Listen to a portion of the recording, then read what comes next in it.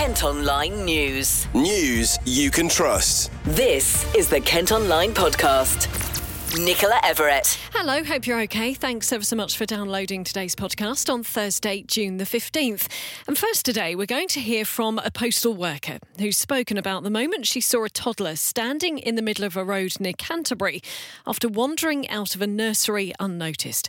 Leanne Porter rushed to grab the youngster who'd got out of the nearby Bossingham preschool. Well, she's been telling reporter Jerry Warren what happened. I was parked just outside the school gates down there, and I was talking to another colleague who I was giving a special delivery to, and we were talking for literally 4 or 5 seconds, and then we realised there was a little girl walking out of this car park here, and she just walked and stood straight in the middle of the road. What did you think? My instincts was just to go grab her and run as fast as I can, because as you can see on this bend here, it's a bend, and they come around there, they're never going to see her. So I ran from all the way from there, all the way down, just grabbed her, and then just took her off the road and just spoke to her and asked if she was okay. She just grinned at me.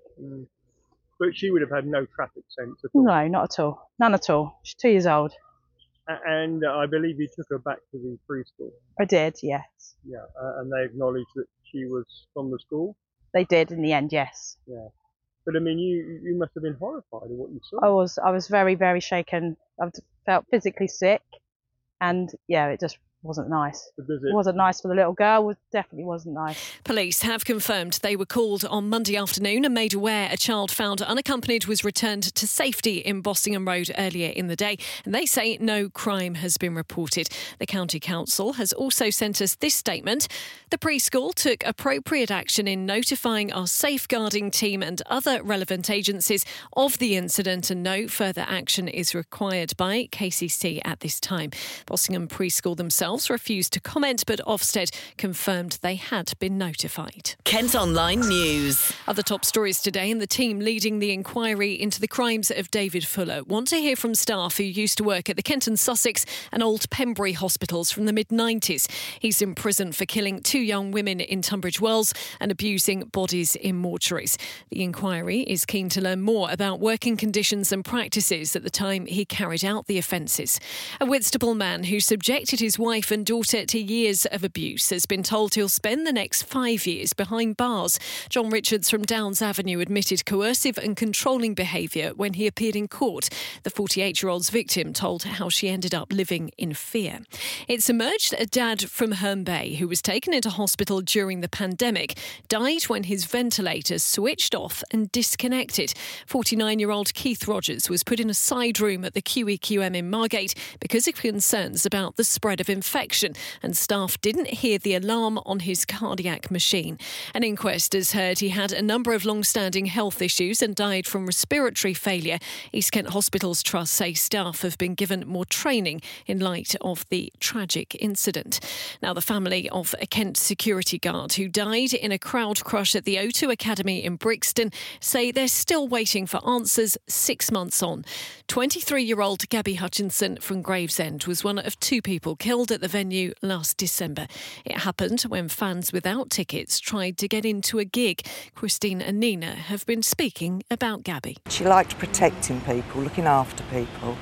She was a carer by nature. She was really caring.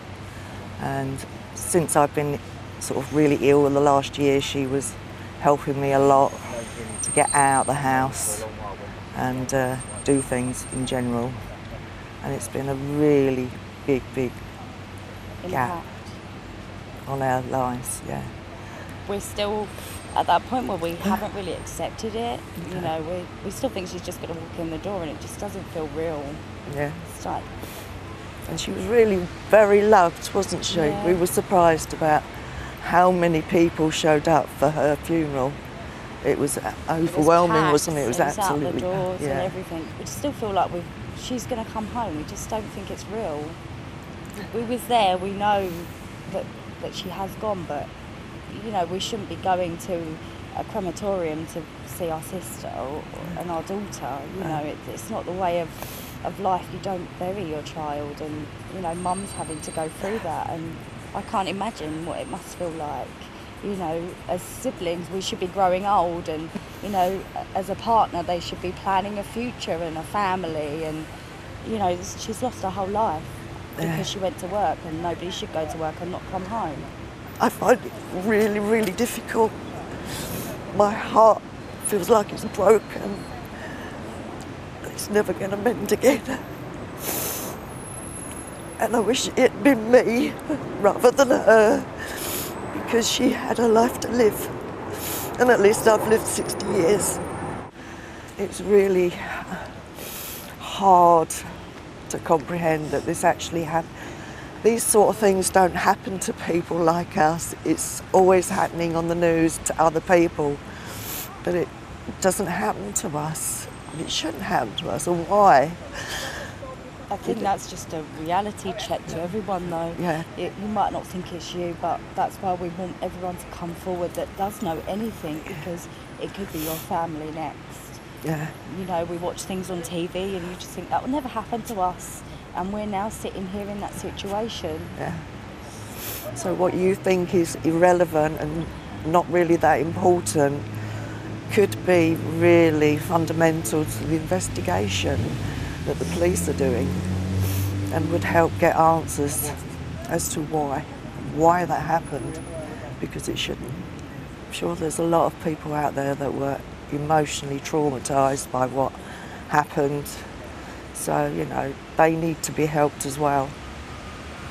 And for those that was responsible, held accountable. Yeah. You know, because we're angry that there are things that haven't gone right, that has led to people dying or being seriously injured, and we just want those people to have justice. You find out what went wrong last time. Hopefully it won't ever happen again to anybody else. That people learn from the mistakes and changes are made to protect workers and people going simply to watch an artist. Police say a criminal investigation is ongoing and a 21-year-old woman remains in a serious condition in hospital. Kent Online reports. Now, water supply problems in Kent have been a real issue this week. A burst main caused taps to run dry in Tunbridge Wells yesterday. We're told that has now been fixed, but low pressure means water can't be pumped out properly. Well, MP Greg Clark has been speaking to the chief exec of South East Water and says contingency plans just weren't good enough. I also made the point that water should have been distributed right from the outset, and if there's any delay to supplies coming on, that should be distributed in Tunbridge Wells. People need to have compensation without fuss, and of course the resilience of the network needs to be improved so that we don't have this summer and winter.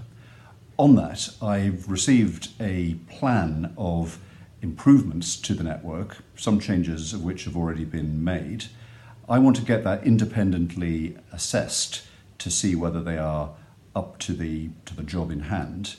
When I've done that, I'll advise you through my website as to what I think of that, following the debate that I had in the House of Commons in January. And of course, if there are any further updates on the current situation, I'll update you all too.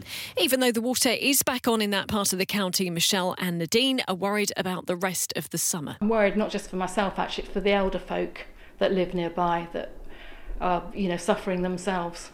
And how are they suffering? We've got several people that are just recovering from operations who didn't actually receive, they're on the sort of alert system that they're meant to be advanced warned by South East Water when they're not going to have water. They weren't warned, they haven't got any water. These are people that are sort of 80, 90, 100 years of age. I'm so frustrated, and it's had such an impact on the whole family. This morning was very stressful indeed. It's just really frustrating knowing that you can't get on with your everyday life. My husband has hay fever. My 10-year-old daughter woke up this morning with her eyes all clogged up, and she just wanted to wash her face, and we had no means for her to wash her face or flush out her eye. They were talking there to our colleagues from KMTV. Residents in Biddenden and Cranbrook, meantime, are still having trouble with supplies. Water bosses are blaming high demand during the ongoing hot weather and are urging all of us to use supplies wisely. 2 teenagers have been charged after a crackdown on antisocial behaviour in Tunbridge. They were detained following a disturbance at the Angel Centre, where it's claimed a member of staff was spat at and a glass door damaged. The girls, who are 15 and 13, are due before magistrates in July.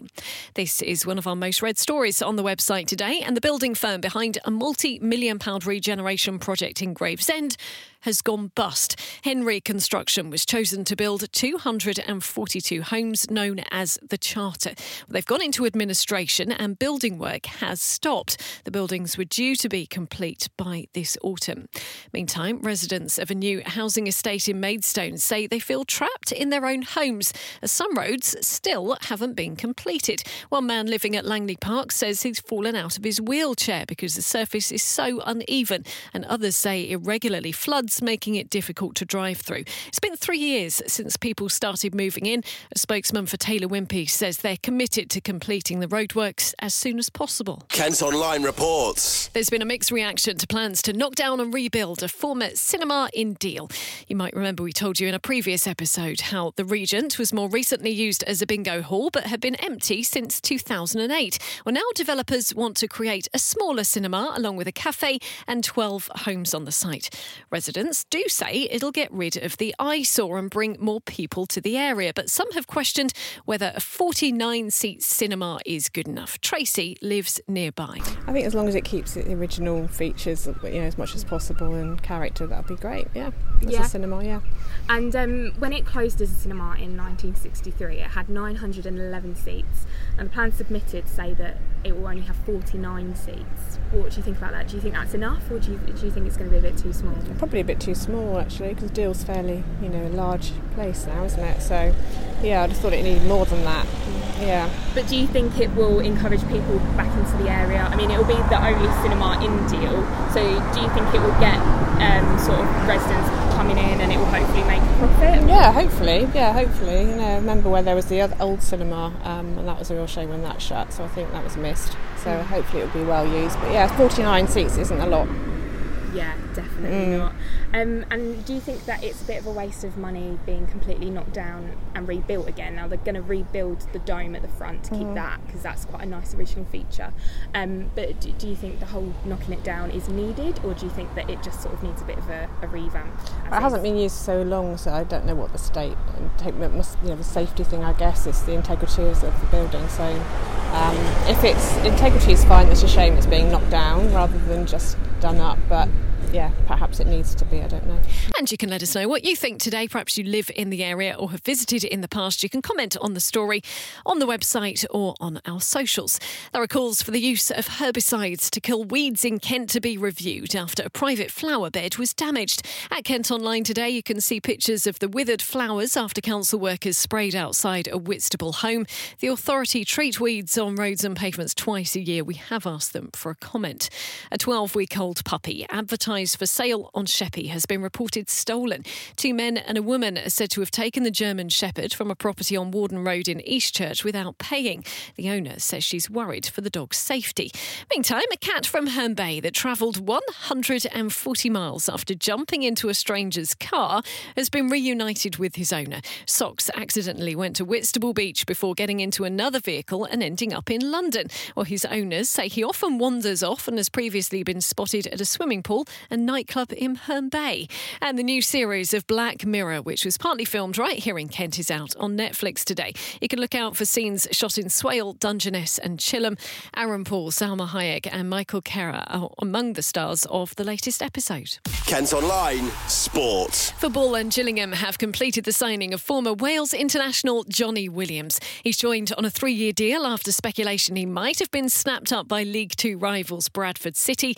The 29-year-old has been speaking to our sports reporter Luke Cordell. I feel like I'm coming back home. I'm from Kent, and it's the only team in the Football League in Kent, so I'm delighted to be joining Gillingham. I've always kept an eye out for their results wherever I've been, because I feel like it's the team close to home for me. And I've always wanted to play for Gillingham one day. Okay. And today's the day that it feels right. Me and my family, and to be close to family and friends, but also to be part of this project. That I've been made well aware that it's a project that wants to keep moving forward, and having the new chairman come in January. He wants to succeed and make this club better, and I'm delighted to be here, and hopefully I can contribute in that way on and off the pitch. The chairman has some random ideas sometimes, like today. You've met all the sort of fan groups and stuff like that. You've seen the new kit, haven't you? What struck me, first impressions is lovely people. And you take football away, that's what remains with people in football. You get some people that aren't and some people that are, but first impressions, they're really lovely people, and they're the kind of people you want to work with and go to work with every day and see every day. You want to enjoy your life, and life's too short, and I've always wanted to come back home and play for Gillingham. So to get this opportunity now with a man that cares a lot about the club, and has put a lot into it already, and you could see the change in last season. From January onwards, Gillingham became a tough outfit in the league, and a well-respected outfit, even though they'd just come down from League One. People that know football knew Gillingham was already a big club in that league, but now the aim is to get them back up, and I want to be a part of that in the next 3 years, and be part of the success, and I'll be given 110% to do so. What's your, were you a fan of Gillingham when you were younger, or you just knew of them because you were Ken Boy, or what was your sort of relationship with the club like? I'm born in Canterbury, so I'm down the, it's not round the corner, but it's Kent, and it's close to home. I'm kind of in the middle of a few clubs, to be honest. There's Palace, there's Brighton, Millwall. I'm kind of in the middle of all of them, but Kent, regarding teams in Kent, Gillingham is the Kent-based team, along with Tunbridge Angels, of course.